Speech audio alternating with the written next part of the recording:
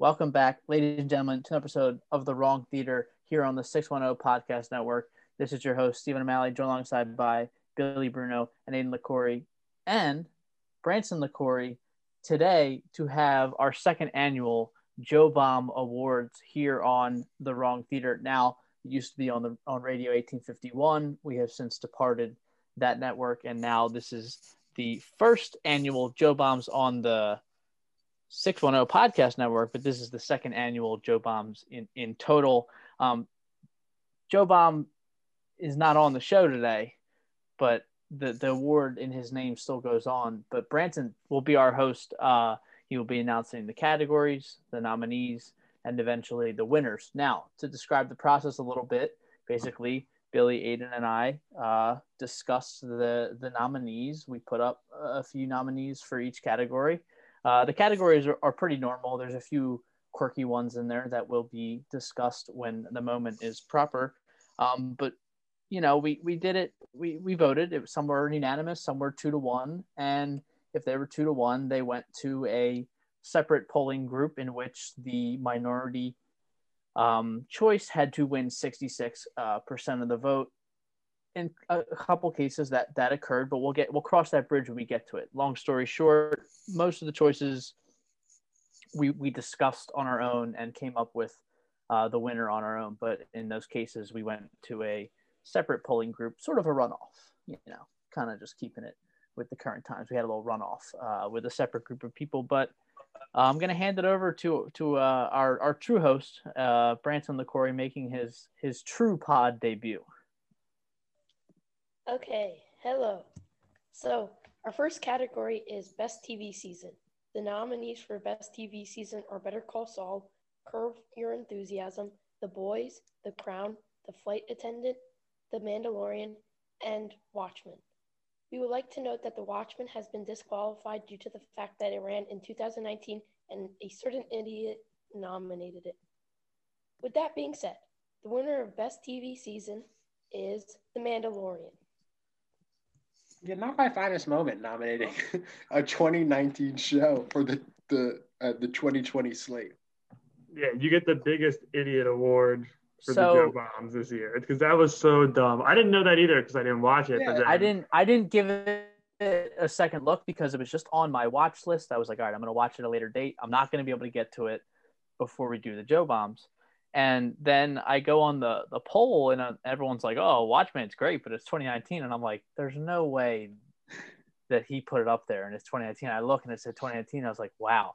And funny enough, I just watched the first episode of the Watchmen before we did this, just because I was like, you know what? Let me watch the Watchmen in hopes that it's any good, right before we start the Joe Bombs. But then I was like, yeah, it was a pretty good episode for a 2019 show. I watched I think this is the only. Go ahead. I was saying I watched it over the summer, and I just thought it was 2020. I don't know why.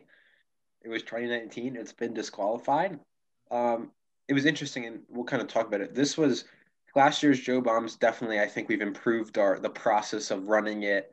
There's really no category this where I think I really disagreed with. I think all the categories were well deserving.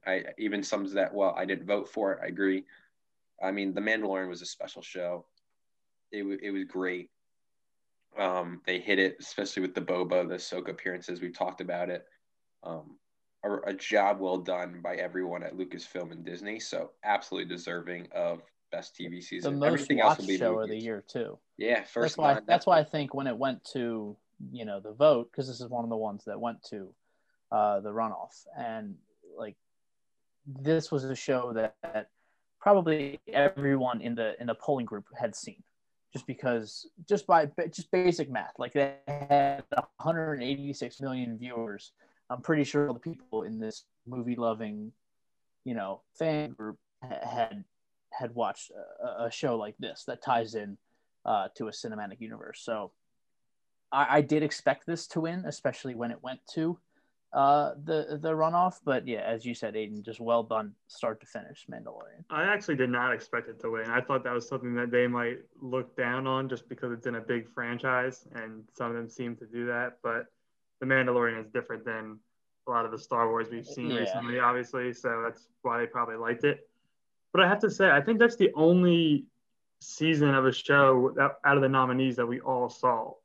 Am I correct with that? Yeah. Yeah. I had seen 3 of them. I was not considering The Mandalorian as the best out of those 3. That was clearly number 3 for me. Very, very good. But when I was making my choice for my pick, I was between Better Call Saul and Curb Your Enthusiasm. I was not even considering The Mandalorian. And I went back and forth between those 2 a bunch of times. It was a really tough decision.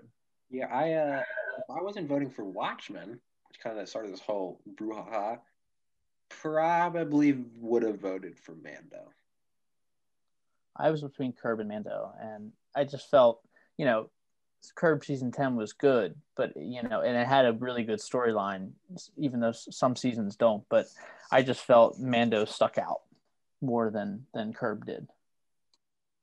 I kind of feel bad about not picking Better Call Saul because I do think it had one of the strongest endings of a season, or like second half of the seasons, that I've ever seen in a TV show. But there was a couple times in the beginning where it just kind of lagged. More so, like Mando, obviously the second episode of this season wasn't good, but I thought Better Call Saul, there was like 2 or 3 boring episodes in the beginning of the season, and Curb was just steady throughout the whole time. So that's why I went with Curb. But I mean, Mando was fantastic. I thought it was better than season 1 overall, so very deserving. And it got a Emmy nominee for Best Drama for the first season, so I think another one's coming. Yeah, I mean, it's a point about like the great second half of the season. I mean, I think you can make the same point for Mando. Kind of from that Ahsoka episode on, it really didn't miss. Like it just kept on ratcheting up, and the only thing that was buried in there that wasn't ratcheted up was the Bill Burr episode, which was a little more dramatic and like a real world problems, which was kind of interesting to see. So yeah, Mando, well deserving. A lot of good nominees, actually. This is the category I think was actually the deepest, even though there were some that never maybe got actual consideration for the winner. But I know The Boys, The Flight Attendant, little less known shows. One's Flight Attendant on Max, Boys on Prime, both really good. One's kind of like a murder mystery. The other is an R-rated spin on the superhero universe. Obviously, The Crown's critically acclaimed. Just a lot of really good shows, I think, were in this category this year. But Mandalorian, I might actually start. I like historical dramas, and I know The Crown is loosely based on the information they had at available to start the show. But I think I'm going to watch The Crown because I love historical timepieces like that, and I have no context as to how it even starts. I just know this season had Lady Diana, so that was like big for everyone. Other than that, I'm pretty in the dark. Or by far and away the greatest castings like ever in terms of looking exactly like this year, like the lady in season 4. And I've seen Margaret Thatcher casting is like scary. The person who plays Lady Diana, the actress, like spot on. Like it is absurd. I did see that she's like a fourth cousin. Yeah, and her mom. It's interesting. That actress said like her mom would always get mistaken for Lady Diana. It's crazy. Great show. Highly recommend. Branson, take us away to our next category. The next category is Biggest Disappointment. The nominees are Bill and Ted Face the Music, Borat 2, Capone, Tenet, and Wonder Woman 1984. And the Joe Bong goes to Borat 2. Yeah. This was an easy one for me just because I had such high expectations. This one's so good.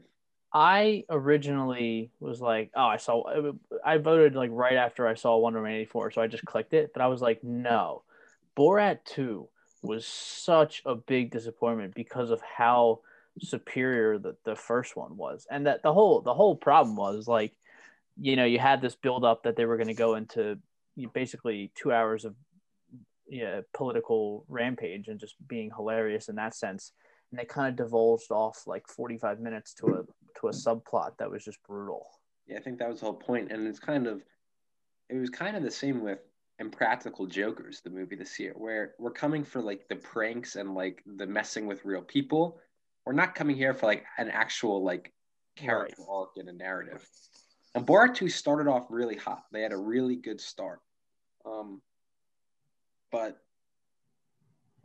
once they started, again, I think we all pinpointed like the exact scene, like 40 minutes in, when they decided to like give both of them a character arc and like a plot, and it kind of wore off. I mean, I think there was also some hyped up moments where like it just wasn't anything special. But Borat 2 probably also comes to the most clueless movie watching moment of the year, that Billy didn't recognize that Borat started COVID. Yeah, I did not pick up on that. I was just checked out at that point. I must have been. That was a funny retcon for the movie, like at the end. Like that was a nice closing. If they had spent the full 2 hours messing around with people during the COVID, like actually messing around with, like I know he went to, a couple of the rallies. It was funny, but it wasn't that funny. Like it wasn't overwhelmingly as funny as the first one where he messes with, that group of people. But like Wonder Woman 84, like coming from DC, you don't expect much. Like you're not expecting your socks to be knocked off. But like Sacha Baron Cohen doing a role like this, you're like, okay, this is supposed to be really, really, really funny. Like, so that's where I was like, oh, duh. Like clearly, I shouldn't have picked one. I remember you talked about it, and I was like, oh, I didn't mean to pick Wonder Woman 84. Like I totally meant to pick Borat. Like you're expecting more. I think it's true, especially with the two. So like Wonder Woman and Capone were two nominees that I don't think had as great chances, because it's also, I think I factored in with this, like the Rotten Tomatoes score and critics' reaction. And like with Borat 2 and Militant Face the Music, which are my top two, like those were movies that were getting like some critical acclaim, high ratings, like specifically Borat, like people loved it. People are still. I remember, Oscar. What did Seth Rogen say? Didn't Seth Rogen say it was like the best comedy movie he's ever seen or something like that? There were numerous comedians saying stuff like that. It was unbelievable. So that's when I was like, all right, this is going to be really good. Like, this is going to be awesome. And it was brutal. That's for brutal. Me, the biggest disappointment wasn't just the prestige of the first film. It was the context that they had to work with for this one. They kind of blundered what we thought we were getting. And the whole subplot was just completely a waste to me. And with Bill Ted Face the Music, I don't know why the critics liked it, because the trailer looked awful. I thought it was going to stink. And then I was like, oh, maybe it's actually good because it's getting such great reviews. And it clearly wasn't. With Borat, like when they push the envelope, like with some of their scenes, like it's really funny, like, in a particular scene, but like they pushed the envelope of the subplot with the daughter, and it wasn't funny. Like it was like it kind of got to the point where you're like, all right, stop making fun of this. Like, please move on. Like that's the thing with Borat. Like the strategy itself didn't get old of pushing the envelope, but like the idea that they actually basically, it was like an hour-long gag, almost like an hour-long running joke with the daughter and Borat. Like it wasn't funny after they pushed the envelope for the first 30 minutes. Like it just got old really quick. And that's when people, I know we did, that's when we really just like checked out, because we were like, all right, this is not going to be as good as the first one. Completely agree. I mean, I remember that was the biggest movie of the year. And I mean, you don't have the leaving theaters disappointed, but that was kind of the same feeling, leaving Steve your house, and it was kind of like, dang. It was like, yeah, that was supposed to. That's clearly wasn't good. Like that was the consensus of the room. It just clearly wasn't good. Branson, next category, take us away. Next category is biggest surprise. The nominees are Enola Holmes, Hubie Halloween, Palm Springs, and The Way Back. And the winner is Hubie Halloween. Hubie Chandler getting a Joe bomb. Is this for the second year in a row? Yeah, I finagled his Uncut Gems Joe bomb.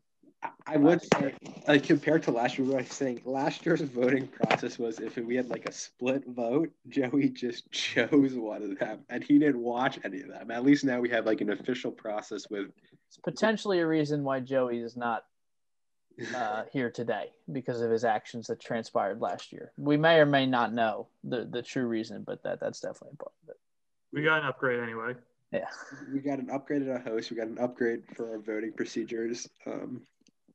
I mean, this is not a fraudulent voting election. Like, this was as clean as a whistle. This process. Last year there was a little bit of funkiness going on. I will not deny it. It sounds silly to give Hubie a Joe bump, but when you actually look at it, usually when you think of biggest surprise, you think of a movie that you weren't expecting much from, and it turns out to be like a really good movie. Like Steve, I know you specifically. That's kind of the way back for me. Like I wasn't really expecting much. It turned out to be actually a pretty good, I liked it. pretty good movie. But Hubie was an average movie. But compared to what people expected going in, which was genuinely one of the worst movies ever, The consensus was this was going to be the worst thing we've ever seen. and I was fully prepared. I was giving it like expecting a it. 1 Yeah. for scoring. I thought it was going to be literally the worst movie of all time. so an average movie out of that, by far and away the biggest surprise. It was a fun watch. I liked it. The mom shirts were like some of the best jokes, like running little gags in 2020 movies for me. Like I genuinely mean that. I was expecting an hour and a half to 2 hours of the Sandler baby voice. Like I was like, okay, we're gonna get this, and it's gonna be brutal, and we're gonna be upset because it's just gonna be like, why did he do this to us? And then they kind of had a nice little plot going. Like I was like, who's doing it the whole time? I just kept saying like, who's doing it? Like Sandler's not giving it away, and then you have the awesome little Shaq cameo, and it was good. Because it wasn't bad. That's why it was good. It was very surprising. Because it was average. So obviously that's why it was biggest surprise. But I still don't understand why the voice was necessary. It wasn't. I don't think it was. He just felt like doing it for some reason. It's just that's where Sandler is like, okay, Adam, like you're 50. Let's grow up a little bit. But the fact that it wasn't the worst movie ever makes it the biggest shock to me because he promised it. He promised me that he'd make the worst movie ever, and it hasn't been made yet. It's coming. But he wasn't referring to this anyway, because that was if he didn't get nominated for an Oscar, and this was already in development or filming beforehand.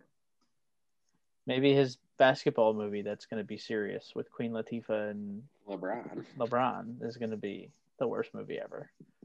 Because he's intending for it to be, the Uncut Gem style, very serious, very. I was thinking it'd be something where like he beats LeBron in 1-on-1, something like that.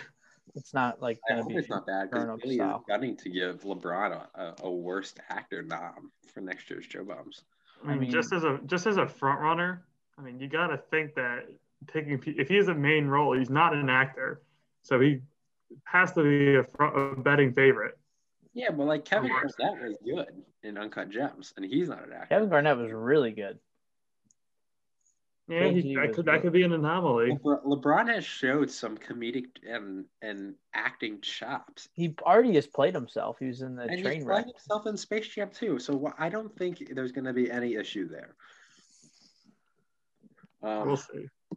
Ranson, what's our next category? Next category is worst actress. The nominee Blue Hunt for her role in New Mutants, Lauren Lapkus for her role in The Wrong Missy, Kiki Lane for her role in Old Guard, and Bridget Lundy Payne for her role in Bill and Ted Face the Music.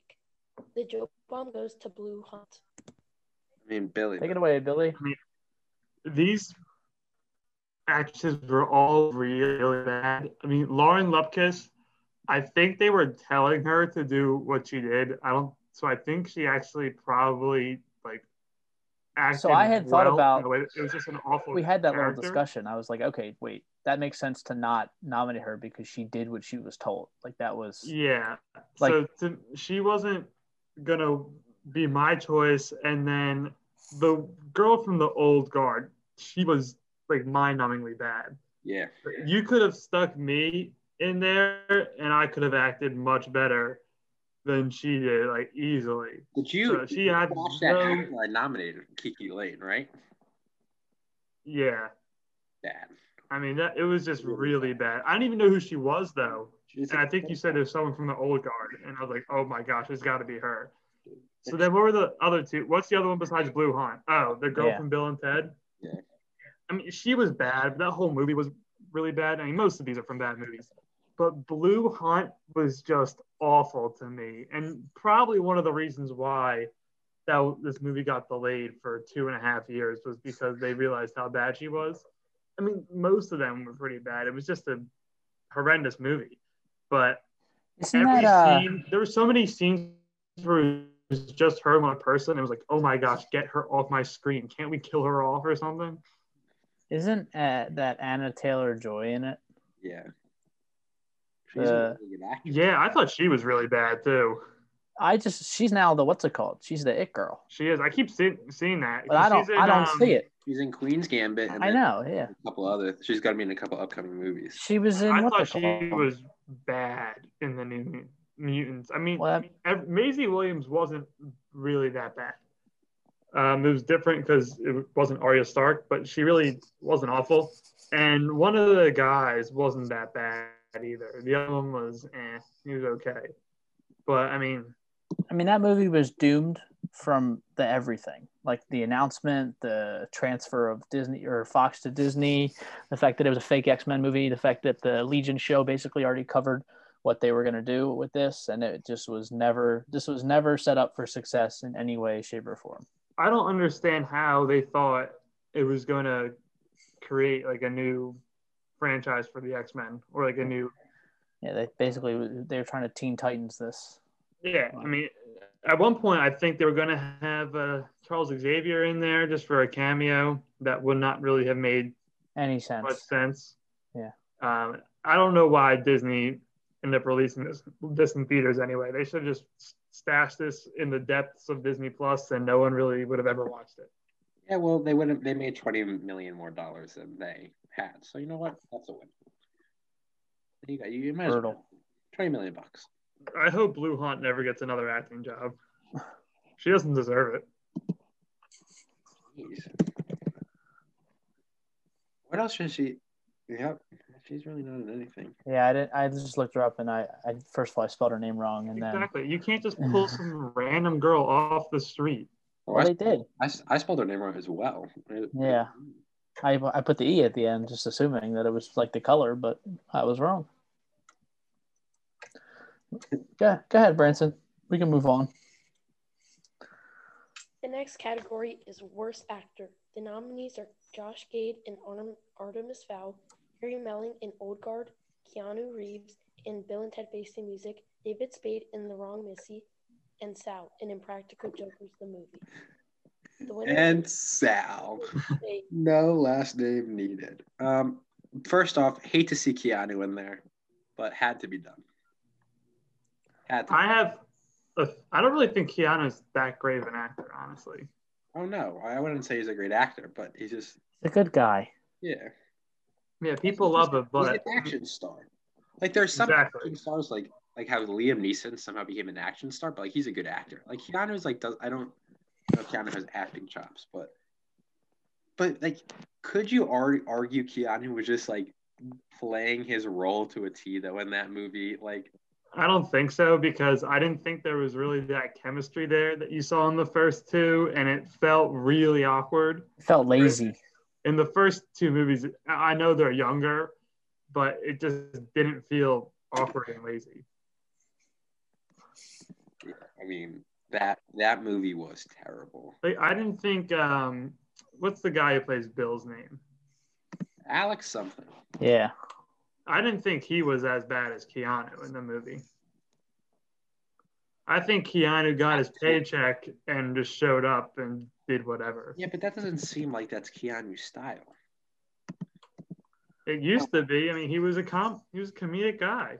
Yeah, I guess. Back in the day. Josh Gad, just because people, I looked him up after he was nominated, and people, I guess, liked his performance in Artemis Fowl. He was terrible. Not Josh Gad. Harry Melling, terrible. Old Guard. Aside from he was really bad. I didn't even know who he was, and I saw he was nominated. I looked him up after the movie. I'm like, it's probably this guy, and it was. Yeah, he was pretty bad. And then, who won? Spade? Yeah, I mean, Spade's just awful. Because he's a terrible actor. I hate David Spade so much. He has made his career off of riding on Adam Sandler's coattails. Branson never announced the winner. No, you cut him off. Because I wrote Sal Volcano in the script, and it's funny that he just said, and Sal. Honestly, Sal should not have been the one that was nominated from that movie. It should have been Q. I mean, okay. I mean, we could have just listed all four of them. No, Murr's a good actor. So, Branson, would you like to announce the winner officially? The winner for the worst actor is David Spade. There we go. He said it. You cut him off. I realized I cut him off because I like how he just said Sal. Yeah, David. Probably the first award he's ever won. Wrong, Missy. I mean, this is a Billy and Steve. This was a movie where I'm like, I've heard from both of them and it's terrible. So like, why am I gonna waste my time watching it just to see how bad it is? Like Billy said, it was one of the worst movies she's ever seen. Same with Steve. Jeff D. Loa still gave it a 0 out of 100. So no surprise that David Spade takes home our worst. David Spade actually on the list, like, is an awful actor. Like the other ones were in bad roles. David Spade is continually put on these Netflix movies, and he is a horrendous actor. Like the other ones, there's hope. Like Harry Melling is Dudley from the Harry Potter series. Like he's not a bad actor. He can do a little bit here and there, but David Spade is genuinely a horrendous actor. I didn't think his role in The Old Guard was that bad. I thought he was just really bad in it. Ideal career though. He's not a bad guy. Like they even put him as like the big bad. He's like a whiny brat. Like that's what he looks like. I don't know. He's also in a couple of upcoming like bigger movies. Like he's part of like those big casts, like the David O. Russell movie. Like he's in that, I believe, or he's in one. There's a couple of like untitled movies with like no plot description that are just like loaded casts. So David Spade has won a Razzie in his past. But for what? For worst actress in Jack and Jill. Oh. For when he played someone in drag. Yeah, but ideal career though, David Spade does nothing, isn't good at anything, and makes a bunch of money because he turns to that. I'm saying, like, I mean, it must stink though. Like in the back of your mind, like even though you have like that, you're just like you're. I would think that, you would think that, Billy would think that, but David Spade does not think that. I don't know. Let's see what his net worth is because I think he's got millions of reasons that says why he's fine with his career. He wasn't horrendous on SNL. Like he did earn his start at the beginning. $60 million. He's worth $60 million and he has no talent. Did you stand up? No, he was SNL, then he was in Sandler movies. There's a couple of stand-ups.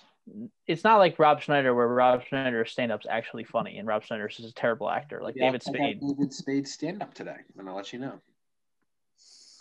Wow. David Spade, worst actor. Horrible actor. Next category, Branson, I think, is the big boy for the negative Joe Bombs.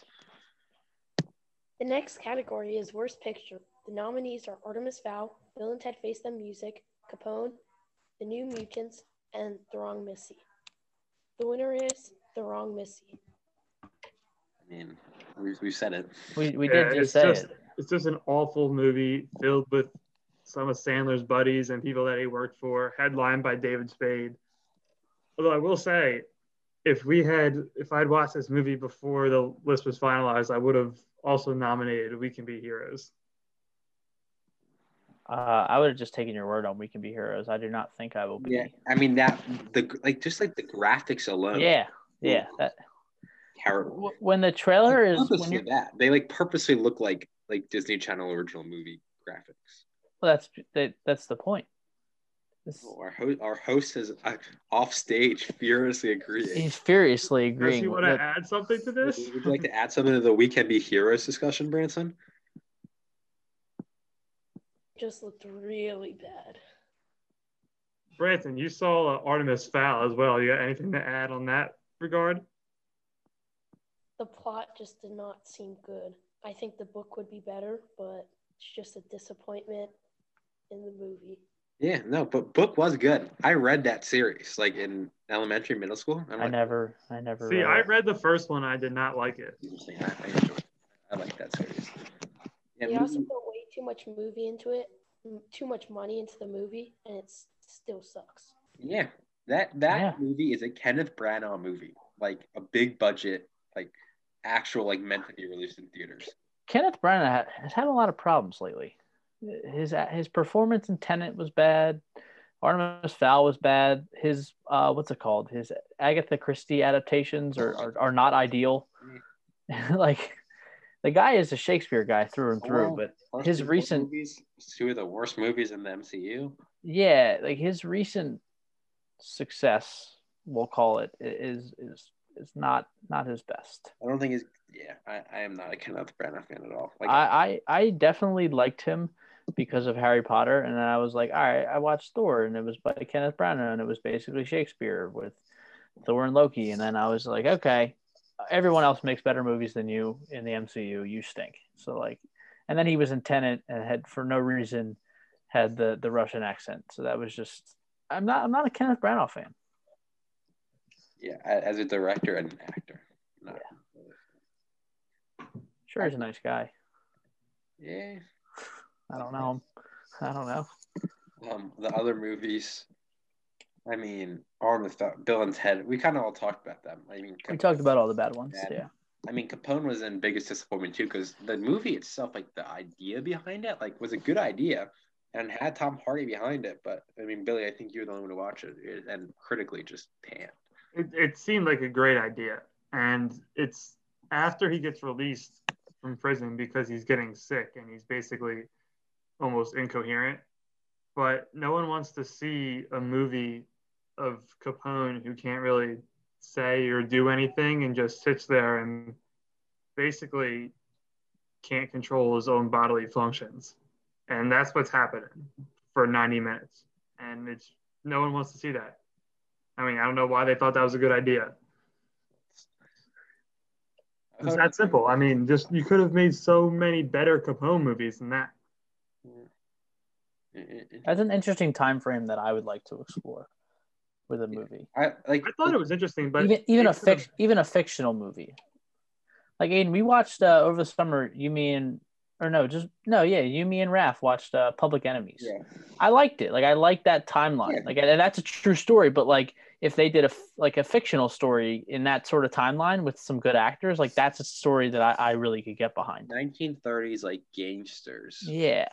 I mean, it's definitely big. Even the 40s and 50s, just when technology is really limited. Like the Irishman touched on it a bit early on, but no, I think it wasn't Gangster Squad, that Ryan Gosling movie from 2013 that covered that, but that was like Sean Penn and stuff. Yeah, that wasn't a good, like well received movie. So that's it. Like the way Capone was marketed, like just the plot was like, oh, it's like after Capone leaves jail, like his final years, like what did he do? But the way Billy describes it was like it didn't really cover that at all. It's just weird. It's him trying to remember where he buried some money because he's just running out of money. He's got so many legal fees and all this, but he's incoherent. He's suffered from memory loss. So sounds like Junior Soprano. Yeah, he doesn't know. It was with Junior Soprano when that happened. He wasn't one of the main focuses anymore, which is what you should do. He was there, and they touched on it a little bit. But imagine Junior Soprano being the main focus of the last season of The Sopranos in that state he was in. Oh, peeing his pants and yelling. That's what Capone was. Oh God! And it wasn't just pee. It showed. It wasn't just that. Numerous times, not even just once. That's brutal. Oh boy, how'd you sit through it? Yeah, that seems like a turnoff, like movie, like where you just say, I'm out. Yeah. For me to not finish a movie, it has to be insanely bad. And this wasn't at that point yet. Like We Can Be Heroes was at that point, but I finished it because Jared Farley recommended it, and I wanted to tell him how bad it was. And he could hurt you. Yeah. You said, "Oh, I turned off." I turned off Night School, Kevin Hart's movie. That might be the last movie I remember actually turning off and not sitting through. I feel like I owe it to finish it, like because there could always be some sort of twist or whatever.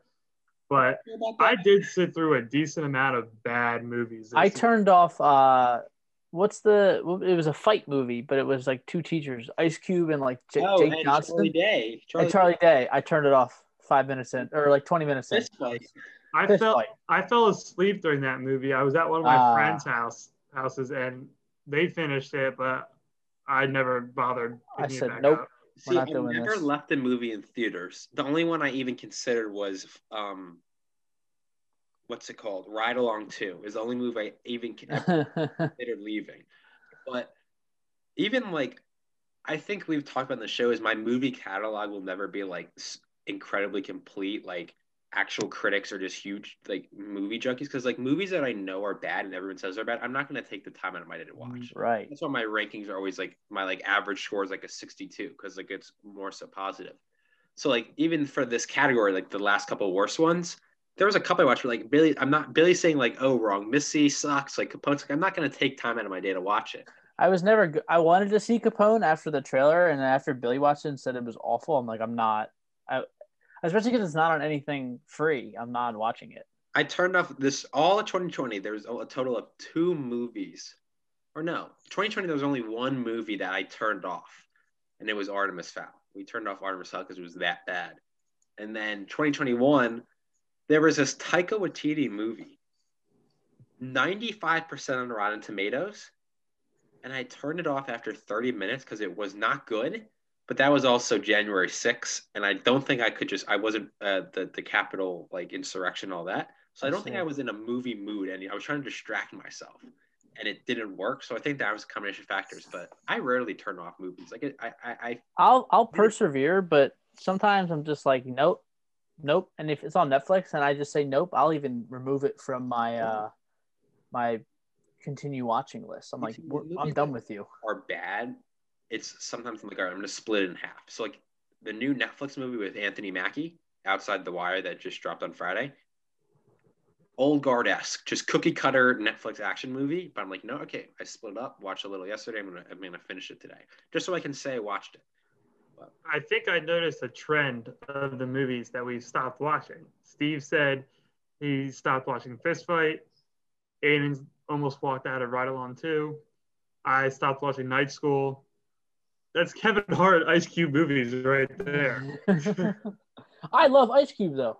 I was thinking that's why I gave it a chance. I love Ice Cube. The other day is like Kevin Hart's like total career. Like he's doing a lot with like his production company, but sadly kind of like a fall off just with the content. Like in his prime, like from the stand-ups like early 2010s into the mid, like Kevin Hart was a stud, and now he's Did just. Did you see his pandemic stand-up? Yeah, I watched it. Like it wasn't brutal. Bad.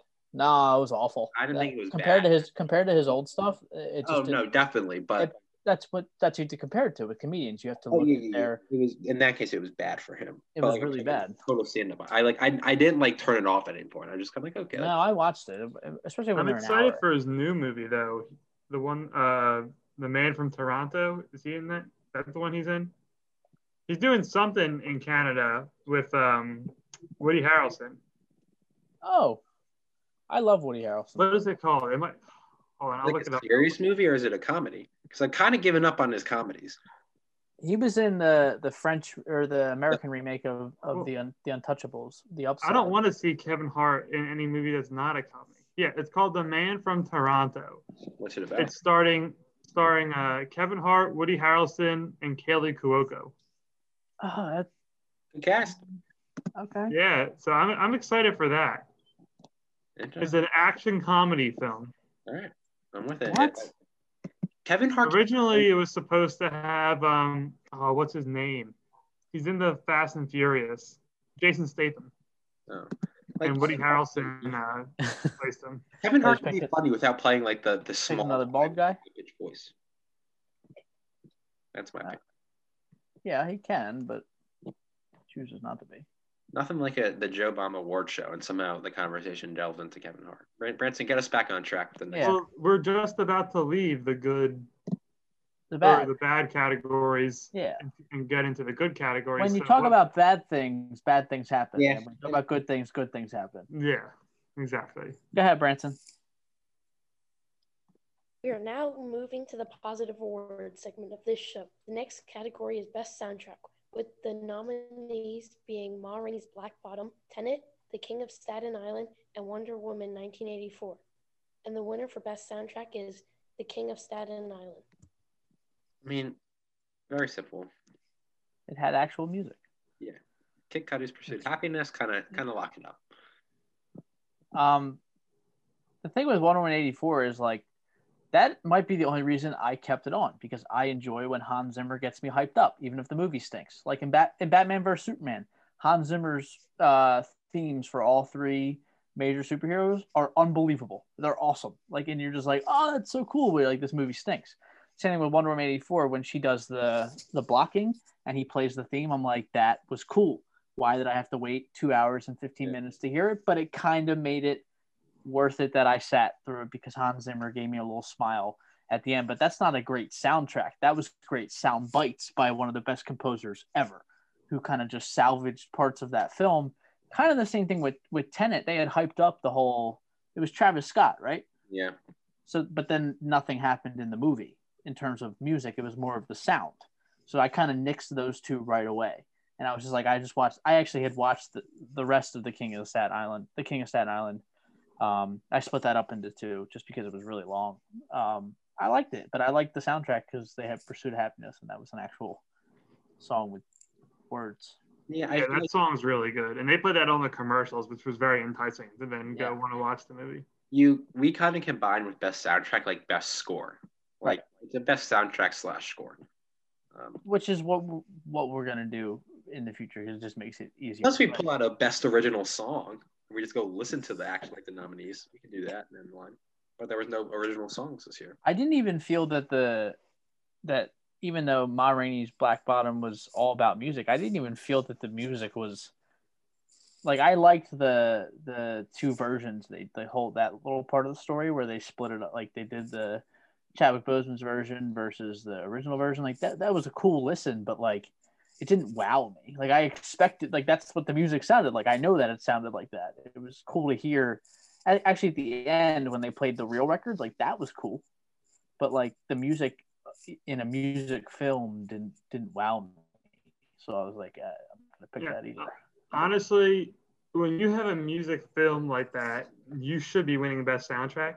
But it wasn't above and beyond like Rocket Man was last year, or like Bohemian Rhapsody was the year before that. With Rocket Man, those are some of the best songs ever. Right, but they also made new songs for that. Like that won best original song last year. But you have Elton John still writing the lyrics for that and performing with Taron Egerton, so it's obviously a different class. But we haven't had any movie like that for this year. So Ma Rainey's Black Bottom should have. It shouldn't have been close, but they didn't really step up to the plate. Right. And honestly, they'll probably win at the Oscars because the critics are all over that movie. They didn't build on top of any of the music that already existed in that timeline. Like I was expecting the soft blues jazz, strong lead female vocal and the high pitched, almost like stinging trumpet, and they did that, but like they didn't build on that. So I was expecting more, but I kind of just got what I expected, if that makes sense. Like I knew that this music was going to be in the film. They didn't build on it at all. Like it wasn't built upon. It was basically just like, here's music from 1927. Enjoy it. Like I felt that was such a missed opportunity, but obviously the critics are all over it because of some of the individual performances. So it's gonna get the buzz from the real academies. This was kind of the category for me that was just like, all right, like sure, why not? Right now that movie is sitting nice and pretty with a 98 on Rotten Tomatoes, and I think that is absurd. That is the classic movie for me of boring plot, not much happened. The only reason it got saved by brilliant performances. That's like they had definition. A few strong individual performances that were nothing else. That was it. I wouldn't be surprised if this is nominated for Best Picture, and it really shouldn't be. It's not even the best. It wasn't the best. It was not. Good. There were better Netflix movies. The Five Bloods was better. The Five Bloods was so much better. Exactly, but I'm just saying I wouldn't be surprised if this. Oh no, I know.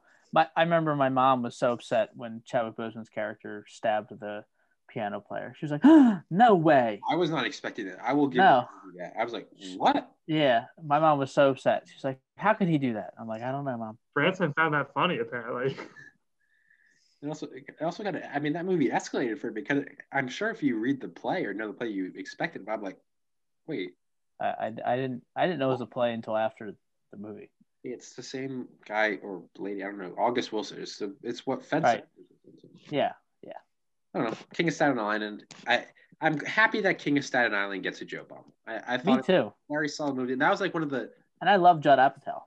I would say that was one of the first movies like post like quarantine, like the strict quarantine. Like that was like, oh, like that's like a movie that they're promoting. Like it's like the new normal. Like they're just gonna release it on demand. So that was exciting. Next category, Branson. Next category is Best Story. The nominees are The Five Bloods, Palm Springs, Soul, Sound of Metal, Tenet, and The Trial of the Chicago 7. And the Joe Bomb goes to Soul. This was easy for me. Yeah.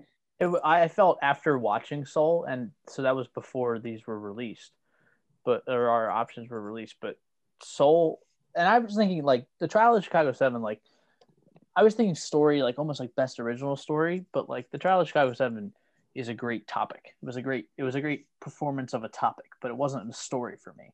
Like, and the only thing that kind of came close was The Five Bloods, but the story of Soul, and that's where Pixar always wins. It's with the stories they create literally out of thin air. Like that was just so unique and unbelievable that for me it was Soul and then 50 Feet of Crap. Like there was nothing in between. Yeah, it's just like I want to say I had a hard time processing. This category made me think, like, okay, because Charles Shadows having a great movie, as you said, the story itself, there was really the story behind it was more like a retelling of an events, right? And It was a great demonstration of history, but it wasn't a story. Exactly, and Soul's story was great, original, creative, emotional. Lock. I think this was a unanimous vote by the three of us. But the thing Soul with drew on everything. It was emotional. It was funny. They had some real stakes involved, and like you said, it's all original. I mean, the brilliance to bring up something like that out of thin air is just fantastic. Yeah, The Five Bloods was definitely a unique telling of Vietnam era, but like the Vietnam story itself is not unique in any way. Yeah, like that is so told. It is told countless times in film. From actually a couple years after Vietnam ended, they did movies on it up until obviously this year with Spike Lee. Like it has been told over time, the story of Vietnam. Obviously, from different perspectives, this one was an incredibly unique perspective. But Soul, I mean, Pixar just pulls things out of left field and the clouds, and just like look at this, and nothing has ever been done like Soul. Yeah, I mean, just looking briefly at the other nominees, though, I mean, you mentioned The Five Bloods. I think a really good original storyline, fascinating subject matter, and kind of looking at PTSD and revisiting Vietnam and looking at a whole different segment, like the African American soldiers of Vietnam, which that was really good. That was probably my second talk about Charles Chicago 7. I mean, Palm Springs is a good story, but it's just Groundhog Day in a modern format. I know none of you guys saw Sound of Metal. Sound of Metal was kind of the same thing for me. The movie itself was kind of meh, but there were some really great performances. But that's a movie about a like punk rock drummer who loses his hearing and like the journey he goes on. He's deaf, it was a good story. And then, I mean, Tenet, if I could even have some semblance of understanding of what Tenet meant to achieve, it probably would have been a battle with Soul, but I had no idea what was happening, so that kind of disqualified it for me. I find it ironic. It's like sometimes with some of the Christopher Nolan movies, like a couple months later, like people finally unravel. Like with Interstellar, like there was some science behind it. People finally unraveled exactly how the events occurred. Like I looked up a couple of things about Tenet.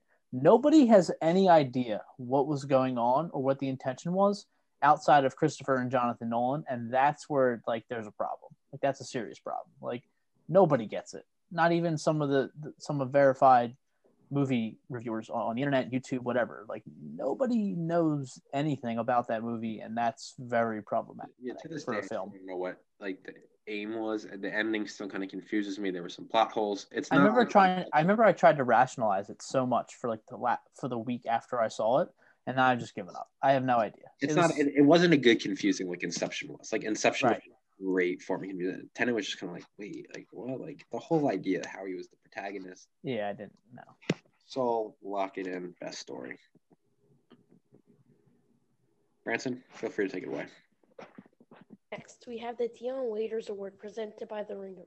The nominees are Yahya Abdul-Mateen for the role in The Trial of the Chicago 7, Charles Dance for his role in Bank, David Harbour in The Extraction, Michael Keaton for the trial of the Chicago 7 and Shaquille O'Neal and Hubie Halloween. You I really wanted Shaq to get one. You got announce the winner? And the winner is Michael Keaton. Dude, our host ran off the stage. Imagine that happened at the He ran away without announcing the. For those who don't know, the Dion Waiters, this idea was crowned by Bill Simmons and his writers, hosts over at The Ringer, their media company. And essentially the idea of it it's this role in movies that didn't have a name before, Dion Waiters, where someone who would come in, had limited screen time, only a couple of scenes, but he or she stole every scene that they were in, were throwing 98 miles per hour down the middle, came in, hit 7 threes in 6 minutes. That's the idea about it. Someone with limited time. Michael Keaton, absolutely deserving in Trial of Chicago 7. You were waiting. You knew he was in it. You were kind of waiting. I didn't. Oh, you didn't? I missed. So when was the trailer released? It was the World Series, right? It was a month before the movie came out. No, I'm saying and I'm saying what it was during. Was it Monday Night Football or the World Series or something? Something along those lines, yeah. Okay, so it was something along those lines, and I looked away at some point, and I never watched the trailer on YouTube. Not because I'm not going to watch the trailer on YouTube, just because I never went back to it. And then when they get to the scene, when they're they go to see the ex-attorney general, I'm like, okay, it's going to be a big star. I'm thinking to myself, it's going to be a big star. Who could it be? And it's Michael Keaton. And I'm like, my jaw drops. I'm like, oh my God, it's Michael Keaton. I had personally had no idea. Obviously he was in the cast. So clearly it was kind of what happened to me last night with Chef. I had no idea Robert Downey Jr. was going to be in the movie at all. I had no clue. And I was thinking, who's Marvin? Who's he going to be? And then I hear the voice, and I'm like, oh my God, it's Tony Stark and Happy Hogan sitting in the little office. But in Trial of Chicago 7, Keaton comes in for his 2 scenes. They have the courtroom scene and the office scene. It rips the movie. It just he absolutely tears up that role. It is unbelievable. He totally stole the show. I want to say another category that was stacked. Any one of these could have won, and I generally think they had a case. I didn't really care about David Harbour in Extraction. I didn't. I guess, but he was good. That was a bad movie. It wasn't a bad movie. That movie wasn't the generic Netflix action. I know it was a basic plot, but Hemsworth was good, and also Extraction, I think, deserves a little love, and it's grinding me a little because I think the directorial style was fascinating with not that felt that 11-minute just straight action. I never was all right, David Harbour, Dion Waiters, with Michael Keaton, Dion, literally that's where my thought process lies. I guess that's true. So I take it back. So Shaq seems funny, but Shaq was actually generally out of nowhere hilarious in Hubie Halloween. So I guess you're right. David Harbour maybe wouldn't, but Charles Dance, I know you guys didn't like Mank like I did, but dude. The thing with Charles Dance is I saw in the trailer and then reading up on it before, I knew he was going to be in it, and I was expecting a big role from him, and so that didn't strike me as Dion Waiters either, even though he definitely that is a Dion Waiters performance, but I didn't I wasn't expecting that from him. I was expecting more from him, so I was actually underwhelmed by his character's involvement. To me, it was Keaton the whole way. Yeah. I mean, I wanted to give Shaq an award just because I thought it'd be funny, but Keaton just dominated his role. We gave Hubie an award. We gave Hubie. Yeah, I know. Biggest surprise. I don't think they deserve to. I didn't think Charles Dance and Mank was anything fantastic. I thought the 2 scenes he went, he stole it, and his monkey speech was one of the better scenes I saw. I think that was one of the better scenes in the movie, but I guess I was expecting more from his role. With Michael Keaton, I knew he was getting in and getting out right away. I love Michael Keaton. That was awesome. That was, for me, I was so shocked and so surprised that it was Michael Keaton that my jaw dropped and I was so excited.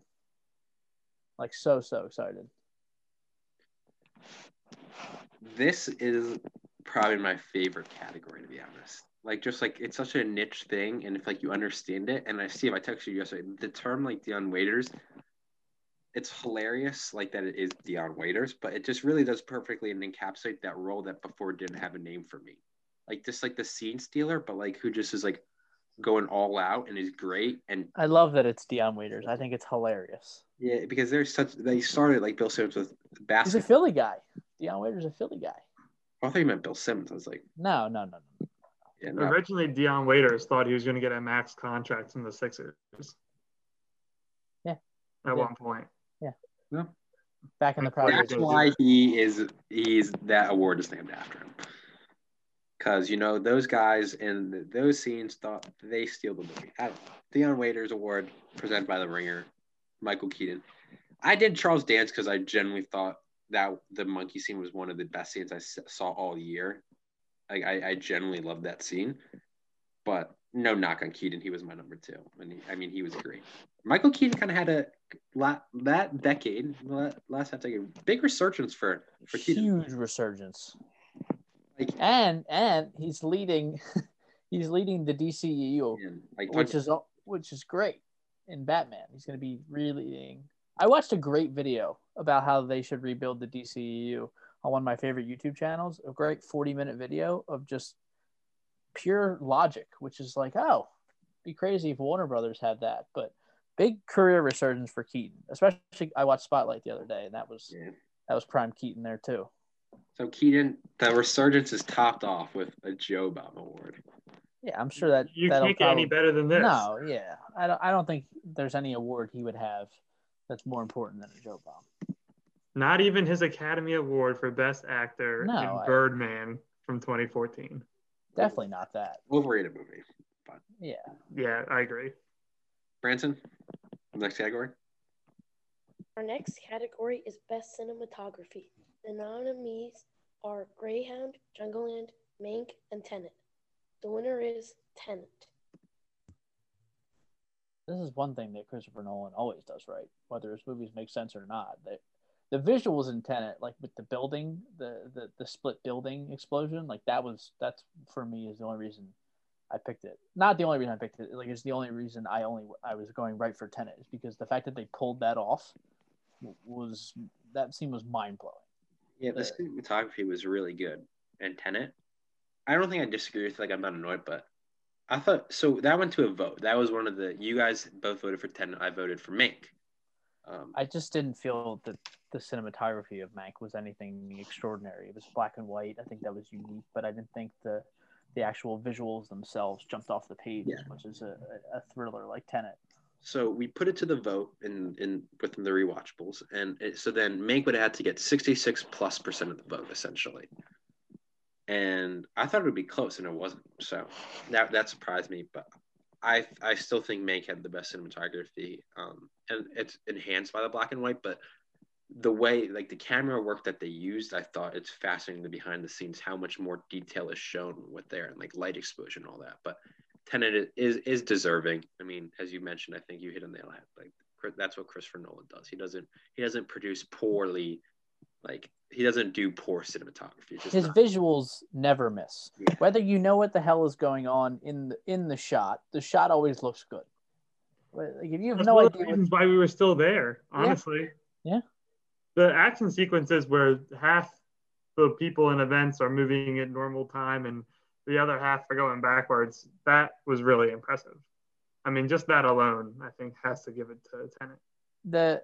The scene where I was like, all right, they're going to set the tone is when Robert Pattinson and John David Washington run up the side of the building. I'm like, okay, the scenes in this movie are going to get nuts. Like I know we saw the trailer, and there was a couple of trailers, especially during Monday Night Football and all that fun stuff. And we were like, okay, this movie's going to be something weird. But then when you see that in the theater on the screen of them running up the side of the building, like basically in reverse time or whatever you want to call it, like that was just like, all right, we're in for it in terms of visuals. Like that was the first big visual scene in terms of like messing with our minds. I was like, all right, we're going to be in for it here. But that's Christopher Nolan's thing. So that's expected for Christopher Nolan. Like if we see a Christopher Nolan movie, I expect the visuals to be of the highest of class.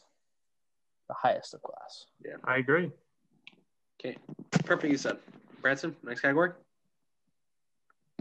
Next category is Best Animated Movie. The nominees are Onward, Scoob, and Soul. The winner is Soul. Don't need much to say here. Yeah, this just wasn't close. Far and away the best. When we have an animated movie win Best Story, it's going to win Best Animated Movie as there well. also weren't that many animated movies. Like Onward was kind of a pretty generic Pixar movie, and Scoob was. I enjoyed Scoob, but it was never like it was kind of on the list because there's only. The thing with Scoob is like it was a Scooby-Doo movie. You know what you're gonna get. The Scooby-Doo and the gang. Like they weren't hiding much with Scoob. It would kind of have to be included just so we didn't have like a 2-movie animated category. I feel like Branson would enjoy Scoob. He's been asking to watch it for like the entire time I've been home. You watched it without him? I watched it at school, yeah. Oh, okay. Like by myself. I enjoyed it. Maybe tonight, Branson. Scoob was the movie over the summer where I was watching on my computer. I fell asleep, and I woke up and my computer is dangling on the side of my bed. Dude, we talked about this. Just still open. And my sister had opened my door or something and saw that I had fallen asleep and didn't move my computer, and it was on the edge of the bed. Oof. I just don't understand how you can like fall asleep. Like me and Steve said it. Like if I'm falling asleep, which is rare watching a movie, it's like, all right, let me turn off everything and put it down, and then I'll fall asleep. Don't know how you do that. I can't fall asleep with the screen on. Yeah, it's a gift. With a screen on, not just a screen. Really at school, like it's been numerous times at school where you've caught me. You went into my room with my light on. Yeah, like we gotta ask Billy a question, like knocking on the door, and I'm gonna be like, "Yo, is he okay?" Open it, and he's just asleep, and like Herb is just running, like it's like playing. So you'll start it over though, like the next day, Billy, or like I'll go back. Okay, I'll wake up and I was like, "No, I was not on episode 8 of this season. I was on episode 3." That's a conversation we've had. That's crazy. But yeah, Soul, best animated feature. I'm pretty sure the next couple of categories are the smaller ones. Branson, like just like the quick ones. Branson, what's the next category? The next category is best action movie. The nominees are Extraction, Tenet, and The Gentleman. The Joe Bomb goes to The Gentleman. So this was another 2-for-1. Me and Steve voted for The Gentleman. Billy voted for Tenet. Went to the vote. I'm pretty sure when we ended it, Tenet had like 65.2% of the vote. So missed out on winning by 0.8%. This was one of the polls that made me lose my mind the most. Is so sometimes in this little rewatchables polling group, people like to add in their picks. So when the question specifically states between these two specific choices, which would you pick? People love, and I mean love, adding in their picks when it has nothing to do with the two that are selected. That's one of the biggest problems with this country is people don't read the question. The question isn't asking, please add your choice to the bottom. Because we're not asking what's the best action movie of 2020. It's asking, pick one or the other, not, and then people are like, oh, well, I think this is the best. And I'm like, no, read the dang question.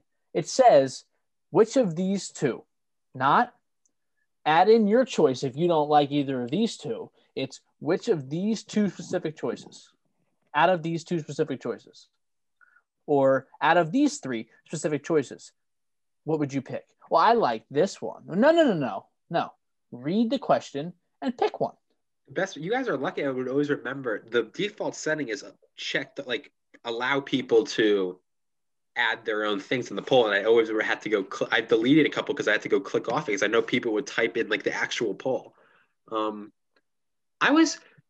What's also annoying is I base my movies, and it's kind of a pet peeve of mine when Gentleman's listed as a film, like 2019 film on Google and Letterboxd and all these sites because it was shown at either a festival or had an extremely limited release in theaters on Christmas Day, 2019. Released across the world, marketed as January 15th, 2020. So we said, obviously, this is, I guess, our point to clarify. For the Joe Bombs, the only way the movies under consideration had to have their wide releases in 2020. I count as a 2020, but people can be like, Gentleman's a 2019. I'm like, no, it's not a 2019 movie. It's not. A lot of people pointed that out. They love doing They that. love doing that. They Like, love not answering the question. Like, people who base movies on when it gets shown at a festival, that is not the year it debuted. It debuts in the year that, like, it's a wide release. But me and Steve talked about it. I was surprised, Billy, that this is more just like a general. I assumed when me and Steve recommended The Gentleman to you, which was obviously one of the first movies that came out in 2020. Like, I thought that would be a sweep. Like, I thought that would be easy, but I was surprised that you liked Tenet more than that because you weren't a big fan of Tenet. I thought Tenet was good. It was just really, really confusing. Mm-hmm. I mean, I don't think any of us really raved over Tenet. I thought The Gentleman was close. I enjoyed The Gentleman. It was close to Tenet. I think that the whole concept of Tenet was really cool, even though it was confusing. I still think it does have a little bit of an edge. They were very close though. Yeah. Tenet as an action movie for me was like the scenes were cool, but the actual idea of it being an action movie like never really clicked with me. Like with The Gentleman, I'm just expecting a Guy Ritchie, some kick-ass scenes, action plot. With Tenet, it wasn't really an action plot for me. That's why I never really considered picking it. That was my thought process. I really like. I'm talking like Gentleman is pushing my top 150 all time. Like, I really like. Yeah. I just think I think it's also right that I'm a big Guy Ritchie fan, which like I know he's very hit or miss, but I often like his movies more than I don't. I like his style. I loved Sherlock, both of the Sherlock Holmes. Yeah, and I really think the casting in The Gentleman was really good. Like that was an expensive cast. Hunman I thought was great. I thought McConaughey did a great job. I like Hugh Grant too. You know, he's kind of a good. Morally ambiguous human being. Our, I guess, like, friend of the show. Now, of course, I'm blanking on his name. The guy who we wanted to play Namor. Oh, Henry Golding. Yeah, Henry Golding. He did great. Expensive cast. I love the setting. It made good money too. I love like the little tongue-in-cheek ending. I really like enjoyed that movie, and I thought the action scenes were good. It was just different. I like original movies, and that's like a different style of gangster movie. So I was a big fan. Colin Farrell. There was a couple of weird scenes for sure. It wasn't a top tier action movie, but I really liked it. And I thought it was like not a niche movie, but I guess kind of like underrated. I thought it was underrated by the masses. People who like Guy Ritchie love that movie. Yeah, it was a peak Guy Ritchie movie, and I'm a fan of peak Guy Ritchie movies. Branson? Next category is Best Comedy. The nominees are On the Rocks, Palm Springs, Sonic the Hedgehog, The King of Staten Island, and The Lovebirds. And the winner is Palm Springs. I mean, obliteration in the vote. It wasn't even close. Like, really so. Like 120 piece. Palm Springs, like, it's not an original story, but like parts of it were really funny. But King of Staten Island was hilarious. I had no issues with any of three. I'm obviously a bigger On the Rocks fan than most. I love Murray's performance. I didn't expect it to win. Not a lot of people have seen it. I just wanted to give it a little love. That's why I voted for it. But I was fine with either of the other two. I think other than On the Rocks, like Palm Springs, I thought would be the clear winner. I was fine with it. I expected it to win, but I didn't want it to win. I was never conceding this. The rare movie that and I like never would have thought that Groundhog Day could have needed like a redo or a modern version of it. It wasn't an original story. That's why it wasn't as funny. Like I already seen it. No, but there was a twist on it though. I mean, Palm Springs was very good. I mean, it was fresh. Andy Samberg's is funny in pretty much anything you put him in. So the casting choice, I think, definitely had an upgrade to the film. But J.K. Simmons was really funny in it as well, I thought. Yeah. J.K. Simmons. King of Staten Island's good though. It was really I like that as well. Those two are close for me. I love Pete Davidson's humor, just because I mean some of the things he says on SNL and then on his roasts are just so funny. Like it's brutal humor, but I just find it funny. I'm a big fan of Pete Davidson too. I just thought that I remember feeling I was maybe also I was expecting more from King of Staten Island. Palm Springs kind of like okay, and it surprised me. Thought it was really good. Well, King of Staten Island I think delivered, but it didn't over exceed my expectations. But I think hurt it a little bit. I thought Palm Springs was a really good movie though. On the Rocks is much lower on my rankings than The King of Staten Island and Palm Springs. Yeah, I know it's not for everyone. It's a cop a lot. The Murray and I'm a big Rashida Jones fan. I thought it was good. Sonic the Hedgehog and Lovebirds were the other two. Honestly, Lovebirds, it got a nom. Looking at it, probably maybe shouldn't have. It was just kind of a generic. It was Camille Nanjiani and Issa Rae, and they actually did a good job, but it was pretty generic. And then Billy, you watched Sonic the Hedgehog, and Sonic the Hedgehog was surprising. I'm really looking forward to the second one because that's going to be more about the video game characters that everyone knows. So that's going to be a fun watch. Studio shaming. The fans just were like, redo this movie after the first trailer. They did. And they did. Probably a good decision, too. Yeah, no, definitely a good decision. I would probably go. I don't even know if this is going out on a limb and saying this, but if they did not redo Sonic, I do not think there would be a second Sonic movie. Oh, no shot. I had no shot. Yeah. The rare time that like social media actually caused the media, the movie companies to actually do something about it. I think we're rare. That animation sucks. We're getting the probably the biggest version of all time of that in a month or so with the Snyder Cut. Well, yeah. This is a movie that's getting an additional $80 million to do some fun stuff. Yes, it might not be perfect, but it is definitely close to perfect. It is definitely the biggest version to scale of fan bullying, fans bullying a studio. Now the studio did the fans wrong, so it was deserved. Snyder Cut's also though like let's say Max didn't premiere and have like a hard time. I don't think we get it, but I think no way. Yeah, we need content. Like let's drive up our thing. So it wasn't as much bullying as much as Max HBO realized an opportunity was there. Warner Brothers realized an opportunity was there. All right, Branson, move on to the next category. On to our next category, Best Drama. Our nominees are The Five Bloods, Greyhound, Jungleland, Mink, The Devil All the Time, The Trial of the Chicago 7, and The Way Back. And the winner for Best Drama is The Trial of the Chicago 7.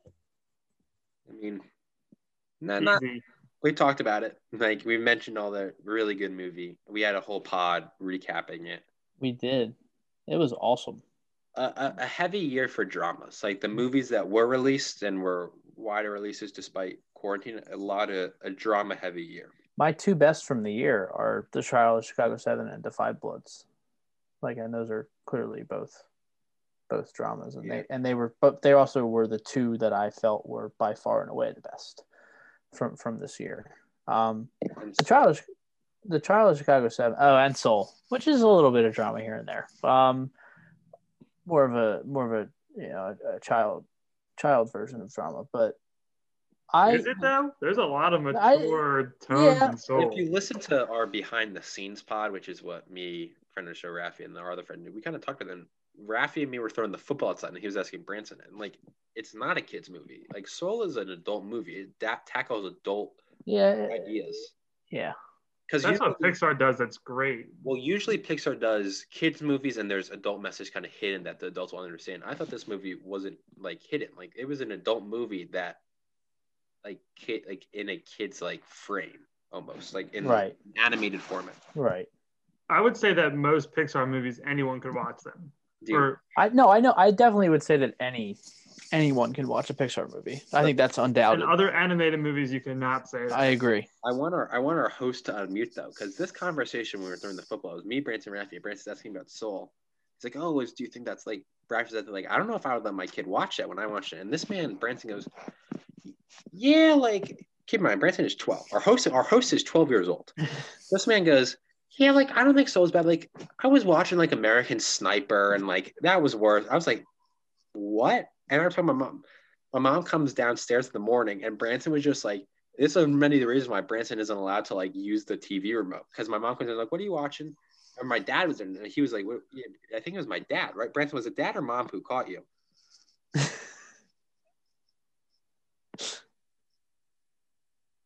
I didn't even hear a word. I can't hear. Somehow he unmuted and said nothing. It still said nothing. Who caught you? Who found it? It was Dad. Our dad came in. "What do you want?" My parents "American Sniper." My dad's like, "What?" Did you like it? Yeah, did you like American Sniper? Yeah, it was action filled. Kept you sitting in your seat.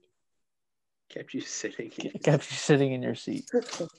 Top-notch analysis. Okay. From There's a no 12-year-old seeing the American Sniper, I'll take it. That was perfect. There's no standing up and watching movies from Branson. Everything keeps him in his seat. This man watches. He'll watch sports. His go-to. What's your go-to show? It's like he watches like the Discovery Channel or like History or Natural, like those. What's it called? Planet. No, not the channel. Like, what's the show that you always watch? Lone Star Law. He watches like the country pop. Him and my sister, dude, and they sit there for hours watching these cops arrest like hillbillies who are like illegally fishing. Branson seems like a House Hunters type of kid. He'll watch HGTV too, and Food Network. Oh, he's I looking love Food energetic Network. about that. Yeah, I watched House Hunters. My mom would always have it on. Yeah, we always had the Food Network on. Always. Yeah, my sister watches Food Network. Yeah. Branson, The worst. My mom's been having the Hallmark channel on a lot, which I can't. Oh. That's like the worst television ever. Look at this kid. My sisters watch the Hallmark channel. Branson has a guilty pleasure of Hallmark movies. Oh, Branson. Oh, no. That's literally the worst TV and movies you can have. Unmute yourself and defend yourself. That's the channel you flip to when your sister's annoying you and you're just like, I want to watch sports. No, change it. That's just like the go to change it. Oh, I'll come in. Branson gets it from my dad. When Branson's watching stuff, he like his mouth drops open. Like when he's really so just be there like I walk in and I'm like, what are you guys watching? He's just watching the Hallmark channel. he fiends for those love stories, man. Branson, they're the same movie over and over again, just with a different cast. They're all terrible. I don't know, man. He enjoys them. He watches them. They're not as bad as Say Yes to the Dress, which my mom also watches. Oh, no. Oh, Branson likes that too? Wait, is that a thumbs up like a good show? Oh. I think he likes it. Branson probably likes Four Weddings too. I love Four Weddings. Unmute yourself. What shows do you watch like with your sisters that you actually enjoy? Whatever they turn on, usually it's like. So it's like you and Kat are both like this. They both just like whatever's on, they enjoy. Like as long as there's a screen on. Yeah. But then there's like some shows that you're just like, no. It's like the grilling shows. I don't get the point of grilling shows. It's like you can do that in your backyard. Specifically grilling shows? Yeah, it's just like, no, come on, change it. It's like, okay, I get the cake shows, but like, no. But you can do that in your kitchen. No, not everyone's like the Cake Boss, right? I like it specifically. Yeah. The grilling shows. No grilling for Branson. That's what, not Hallmark movies, but grilling shows. Grilling. Branson is no fan of Guy Fieri. No, it's like the judge was like, oh my gosh, you grilled this a bit undercooked. Like, if you had it on for like 10 more seconds, it would have been great. And your potatoes were a bit mushy.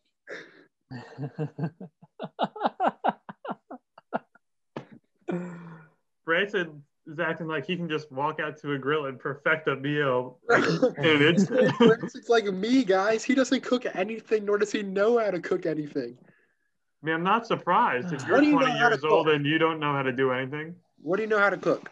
I know how to cook pasta. More than me.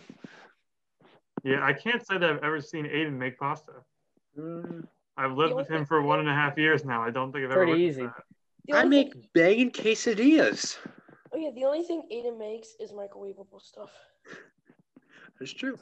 Branson, I don't know if you knew this, but sophomore year when Aiden moved in, he bought these tortillas to make quesadillas because he always makes quesadillas and he loves them.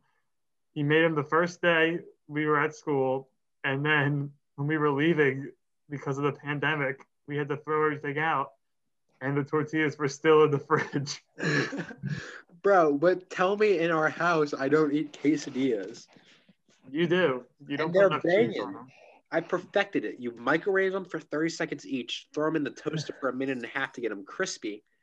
Queso, sour cream, or maybe guac. Oh, banging quesadillas. This is how sad his cooking life is. Whoa. Oh. You can unmute yourself. Oh, you were just saying that one thing that my yeah. Dad. Like, I do bagels and quesadillas, and I can sustain myself. Yeah, That is awful. That's just so many carbs. I'm going back to school tomorrow, and Billy, you are kidding yourself if you think me and Mom LaCorey and Branson's coming along for the ride are not stopping at the bagel shop. Oh, Branson's going for the ride? Branson, Oh, I should be moving in tomorrow then, not Thursday. I don't think my mom would let him see people though. We've gotten really off track. This is prime Joe It's Bomb. intermission at the Joe Bomb. This is the spirit of Joey lingering around, ruining things. I kind of want. We're letting all the nominees mingle amongst themselves, and because this is the big ones. This is the red carpet thing. Yeah, we have no. We have, I believe, we have one. Oh no, we are. No, this is the big ones. Branson, yeah. What we're missing is a musical performance at the Joe Balls. We might need that for the third. Branson, should we get our sister to practice her clarinet live? Branson, a vehement no from the host. Kick us off with the big guns. And now, the big time awards that the people came here for. Up first, Best Supporting Actress. The nominees are Jessica Barden in Jungleland, Olivia Cook in Sound of Metal, Elizabeth Debicki in Tenet, and Amanda Seyfried in Mank. And the Joe Bomb goes to Amanda Seyfried. Well deserving. Great performance. I think you can dislike that movie and admit that's another that follows the same theory I had with Ma Rainey's. Is like it wasn't a good movie for me, but the performances were definitely exceptional, and Amanda Seyfried of the choices was definitely the best. Yeah, I voted for Viola, but I expected Amanda Seyfried to win. I mean, that was the thing. So it's like a tease, but so Viola is nominated for like Best Actress. Right. There's a debate like with the actual Oscars, like will she be supporting or will she be? She should be supporting, but she's a better chance to win for supporting. Yeah. But we gave her actress because we were limited in that category. But we were limited in this category too, to be honest. That's what I mean. Yeah. There just wasn't that many really good ones, and I think. Elizabeth Debicki's a good actress, but she stunk in that role. Like, that was a bad role. Section said the truth. She's a really good actress. But he feels like she just has to stop getting pigeonholed to like the damsel in distress role, and I think that's true. Like a lot of her stuff is just like she's needs saving, or But I thought she did good. I think Seyfried was by far and away the best. I voted for Debicki. I don't have an issue with Seyfried winning it though. I think she was pretty good in Mank. I mean, I don't like the movie, but she was solid. She's also very attractive, so she can go win. Kind of goes on. What's happening? My room, no lock on my door. People just walk in when they want. Well, I know it's not Branson because I see him in his spot. Bro, I've recorded pods the last couple of days, and I would tell Branson, when I'm done recording the podcast, I'll come out, throw the football around.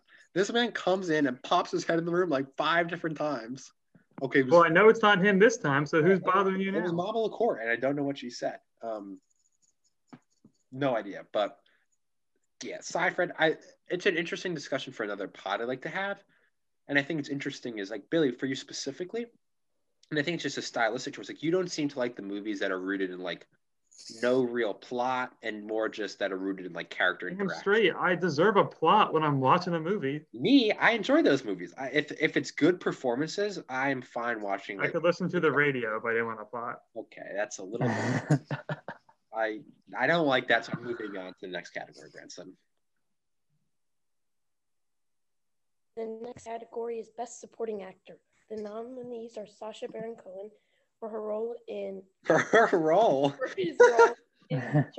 Chicago 7, Jim Carrey in the role of Sonic the Hedgehog, Charlie Hunnam for the role in Gentleman, Frank Langella for his role in The Trial of Chicago 7, Bill Murray for the role in On the Rocks, and Jack O'Connell for the role in Jungleland. And the Joe Bomb goes to Sacha Baron Cohen. Another, for me at least, really good category. This is a stacked category. Crazy though, stacked category. Never even like second guess my choice. Like it was. No, see, I didn't second guess my choice, and my choice didn't win. And I picked Frank Langella, the judge from The Trial of Chicago 7. I felt by far and away, if he was in that category, that his performance was incredible. I mean, that. I get it. Sacha Baron Cohen's performance was great, but Frank Langella's performance was exceptional and made that movie what it was from the other side of the argument from the Chicago 7. I felt he drove the plot in the opposition way. Cast. Hell of a cast. I would not have been mad if he had won, Steve. I just still think Sacha Baron Cohen, he was the best part of the movie, in my opinion. He was the best part of that movie, and that movie was just fantastic. And he's the driving force of that. Right. Also, it just showed the range that he has from, because this is a drama. He can do whatever he wants if he puts his mind to it. He can. He's very, very talented. But then you have some of the other nominees, like Jim Carrey. I think we could be possibly looking at a career renaissance because of this movie. He was great. And it was much different than some of his roles that he's had more recently. Kind of brought us back to the old, energetic Jim Carrey. He didn't really have a chance of winning. But, I mean, he was really, really good in this role. And in a role where you didn't really expect him to thrive originally. For him, it wasn't that he he was exiled from Hollywood. It was more he didn't have a desire to act like Jim Carrey. Like he just didn't have the same fire as he did in the beginning. But I would love for more of Jim Carrey if he enjoyed this role. My thing is, again, and we're talking about this category though was loaded, like from top to bottom, all great performances. My thing with your nom of Langella, it's hard. Like his acting elicited like a visceral reaction from me. Like I felt. Me too. Yeah. That's why I think he was well deserving. Billy, obviously, Carrey got praised for his role in Sonic. I know we all watched it. I thought Charlie Hunnam was great in The Gentleman, and there's actually a little bit of buzz of like, could he have an outside chance of getting even like he's like on short list for the Oscar, and I don't think he actually gets a nom, but even the fact that he's like on like possible guys, I think that was impressive. I didn't expect it from a generic action movie. I know me and Bill Murray, I was a big fan of On the Rocks, and then Billy, I know you saw and you liked it. Jack O'Connell, and then we'll talk about the next few coming. Jack O'Connell in Jungle Land was really good. That's a really good movie. That he was. I still thought Charlie Hunnam was the better actor in that movie. I mean, he had a great year, and I know I haven't seen much with him in it, but from what I have seen, I've really enjoyed. Like, I thought he was a good King Arthur, and he was just in a bad movie when he was, because I really wanted that to do well since I like those type of movies, and I didn't think that he brought the movie down in any way. It was just he wasn't given anything to work with. A couple of months ago, we did like the fan casting for MCU and DCU. I think Charlie Hunnam would be like a fantastic like Green Arrow. Like I think that's just like a easy casting, and I think he'll knock it out of the park. In hindsight, Sasha, fantastic, all fantastic performances, all deserving of noms.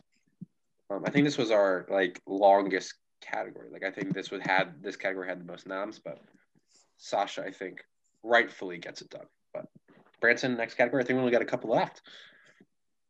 The next category is Best Actress.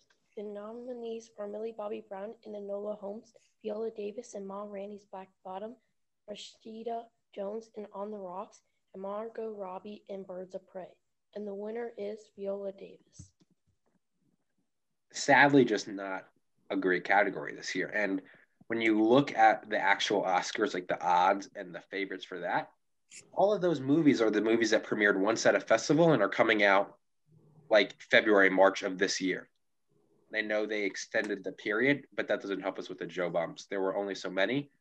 Viola, I wanted more of her performance in the movie, and I think as we mentioned, talked about a little, like she just wasn't in it enough supporting, but she did a really good job. And I mean, Millie Bobby Brown was really good in Enola Holmes. I liked it, but like I don't think it was Joe bomb worthy.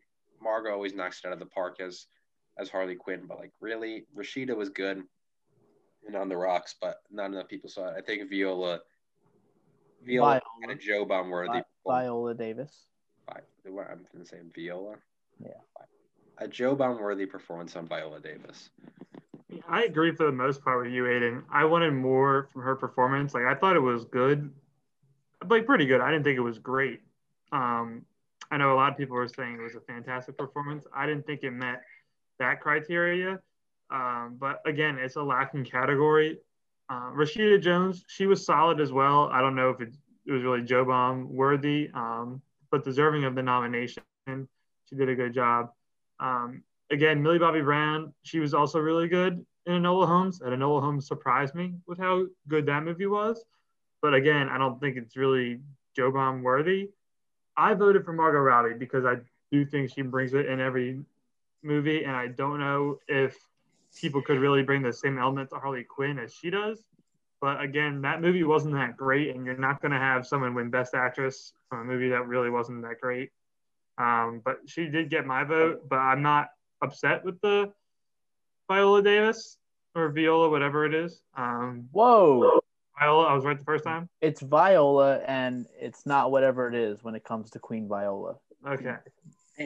She deserves much more respect than or whatever it is. She's getting respect. She's getting a Joe Bomb. Nicest way possible, kind of a Joe Bomb out of just like default, rather than like there wasn't any other performances that nobody stuck out, and she might not even be a Best Actress. She might be Best Supporting in my mind. Yeah, 2020 was not a strong year for great performances by actresses. Yeah, there's a lot of great performances by actors, and I don't know if that was just because of the movies that came out, but I didn't see anything that really blew me away or was a shoo-in. Like I remember last year, I think it was for supporting actress, and maybe even for Best Actress. Like ScarJo blew me away with her performances in Marriage Story and in Jojo Rabbit. And there was nothing like that this year. Yeah.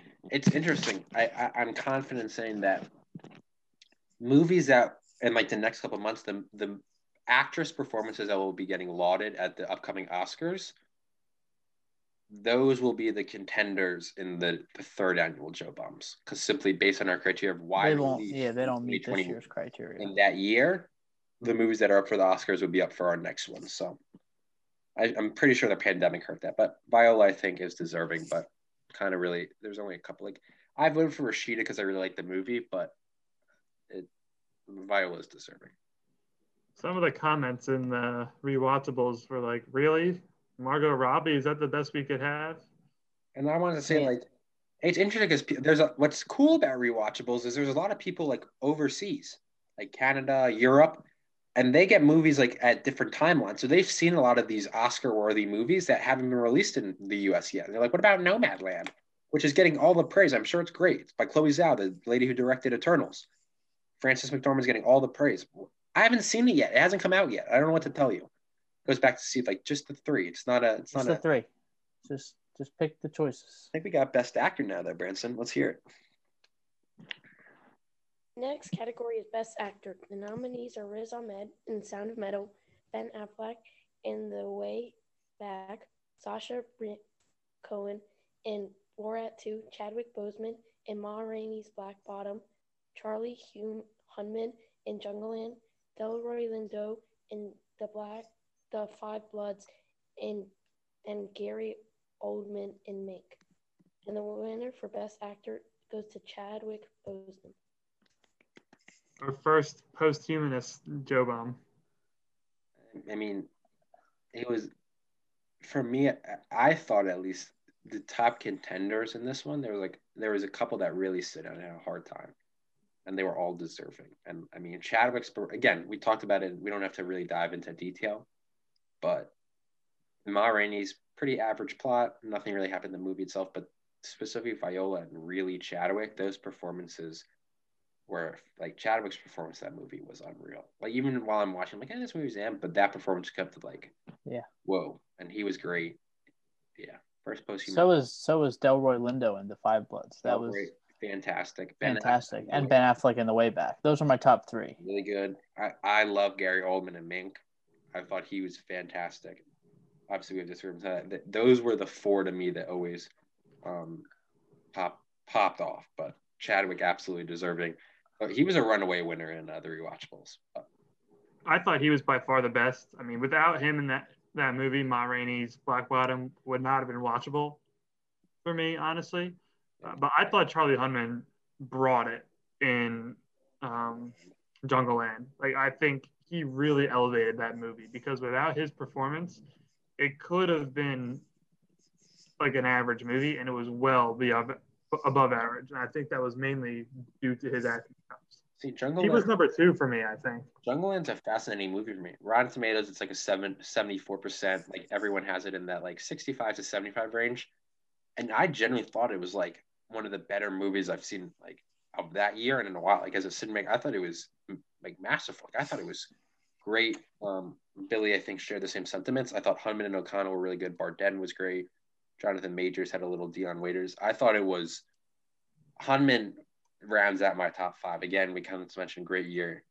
Like that's a movie that not a lot of people are going to see. It got released at a festival in 2019. And then it got delayed, and then it just released on demand in September, I believe, or November. Between September and November, and no one really saw it, but I loved it. And I thought that's like one of those, I guess, indie-esque movies where not that many people know of it, but. And honestly, Sacha Baron Cohen's performance in Borat 2 was really good because you have to like take into effect how challenging it is to fool these people and get into complete character and just dive into that. And so he does that very, very well.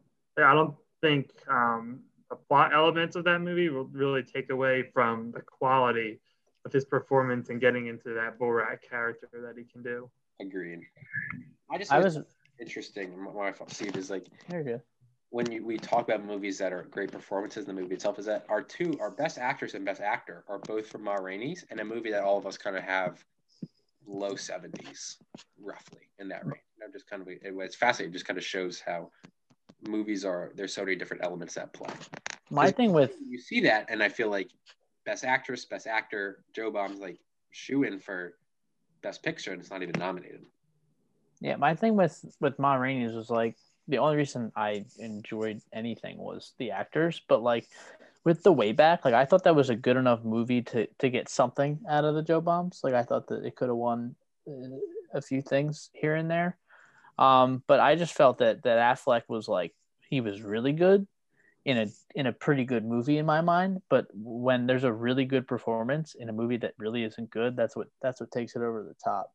And that's why I think Boseman won. But I voted for Affleck. I was between Affleck and Delroy Lindo. I thought was pretty crazy in The Five Bloods. If The Way Back had non-cringy practice scenes for basketball. That's what I was going to say. The basketball scenes definitely held it back because they were hard to watch. A couple of the actual game scenes were not bad at all. It was those practice scenes that were like, and like the dialogue within the practice scenes that were just incredibly unrealistic. Emulating everyday sports activities in film seems to be a challenge in most cases. It's really, I find ironic. It's really weird because that movie, like some dark themes and great performances. And once you get past the early basketball practice scenes, it's good. Like really, once you just have to get past a couple of really cringy ones. I agree. There was a scene, I think this is from a Disney Channel movie, and it's something that I haven't seen, but Lights, Camera, Barstool tweeted this out saying the worst scene in the history of cinema. And it's a basketball game. Oh my God. Joe catches the ball outside the 3-point line with like 8 seconds left. And she keeps doing all these ball fakes. And when they cut back to her and take the shot, she's like at the elbow. And she did a dribble. It's the Disney Channel movie. Did it call it travel? The worst scene ever in movie history. Yeah. And then what comes to my mind is the Spider-Man. What? I was saying, I don't know if my thing cut off. The worst scene in movie history is the Catwoman scene.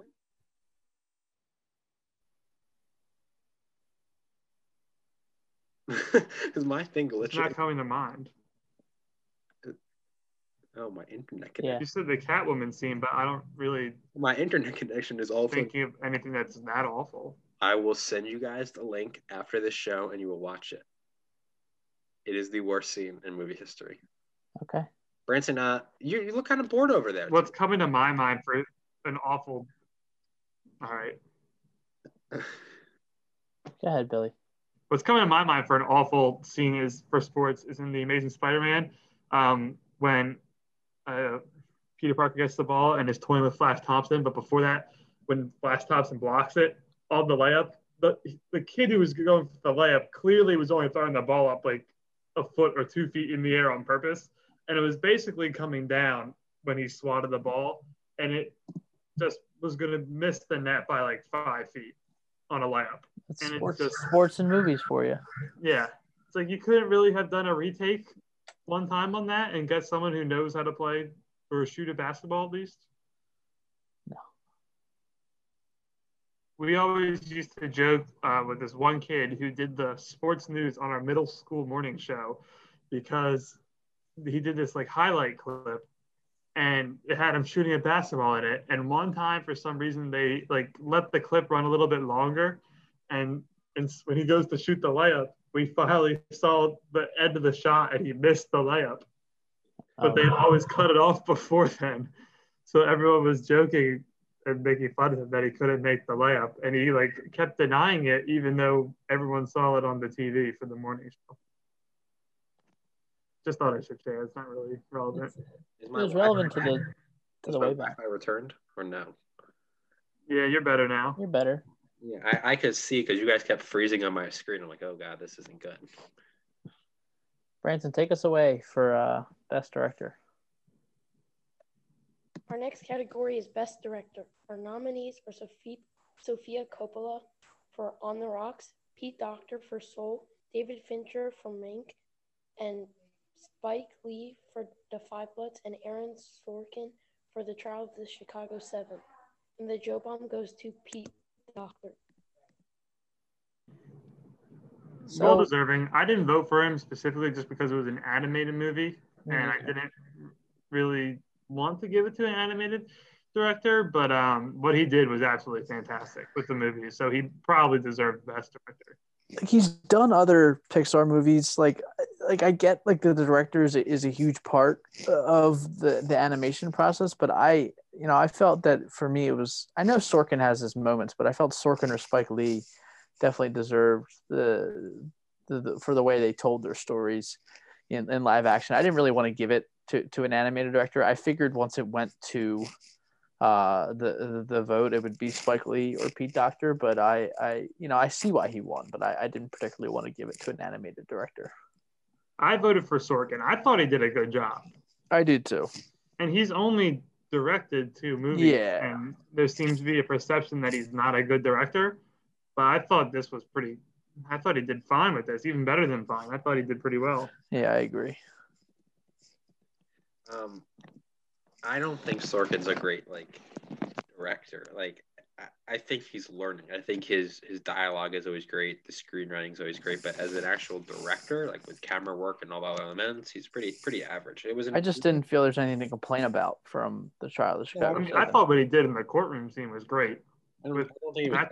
I just thought there were better. I thought he was not in my. I thought that Doctor was better. I thought that Spike Lee was better. This was the vote that Doctor needed 66+%, and he got 68. So that was our first runoff that actually mattered. And Branson, I know you're bored. Our host has been lighting up Twitter as people have viewed his reactions. And is just falling asleep. Last category is the big one. What's our best picture? He's been a good sport, though. Final category of the evening is Best Picture. Our nominees are The Five Bloods, Jungleland, Soul, and The Trial of the Chicago 7. And the Joe Bomb goes to The Trial of the Chicago 7. I feel like we've been leading up to that. That's what we've been saying. It was clear cut the best movie of this year. Yep. Start to finish, cast, obviously for Billy Nye, director, dialogue, screenplay. It took the honors, I think, for me right after I saw it. I didn't think there was anything that was going to top it. The Five Bloods was definitely a surprise about how much I liked it, but The Trial of Chicago 7 for me was in a league of its own. The only thing was Soul. Yeah, I would say that Soul was the only thing that was close for me.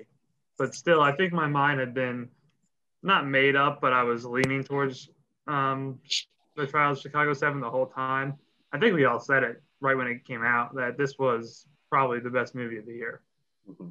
It was the favorite at the time, and I never really wavered when after watching Soul. I was like, all right, Soul was really good original story. That's why I picked it for story, because I felt it was the best original story, but I felt the best movie as a whole was The Trial of the Chicago 7 for me, and it was not close. Mm-hmm. like in my mind, like when I was picking. Like I was never not picking it. Yeah. Nothing came close to altering my decision, really. It's plus 500 to win Best Picture at the Oscars, last time I checked, which has the third best odds. I think that What's it'll be ahead of between. I think Nomadland was above it. What about Minari? Here, let me check real quick. Minari, I think, is also a favorite. But I would say, I mean, for me at least, that's been the best. I do not think it's I going don't to. know if the committee will pick it. It just seems like there's been other movies that they feel like they like better. All right, here we go. So the odds right now for the Oscars for Best Picture, Trial of Chicago 7 still at plus 500. Mank is also at plus 500. I think that was above Chicago 7 before. I think it was plus 400. And then Nomadland is even. That's pretty good. If they're giving it between Chicago 7 and Mank, the committee's giving it to Mank every time. I honestly don't think if I'm gonna be honest, like my instant reaction is I do not think the Trial of Chicago 7 has a chance. No shot. Like, yeah, winning. If Mank wins, that is such a fraudulent Best Picture. I mean, I don't even know when Nomadland. When does that even release? February. Yeah, but like, is that even going to be that good? Yes, I mean, always out. It released at a European film festival? Yeah, it's a festival. That's why it's listed as a 2020, but it comes out like on demand in February. Like at least they're consistent with their logic, and we will be too when considering awards for Joe Bombs. Trial of Chicago 7 doesn't need an Oscar. It's got a Joe Bomb, multiple Joe Bombs. That's all.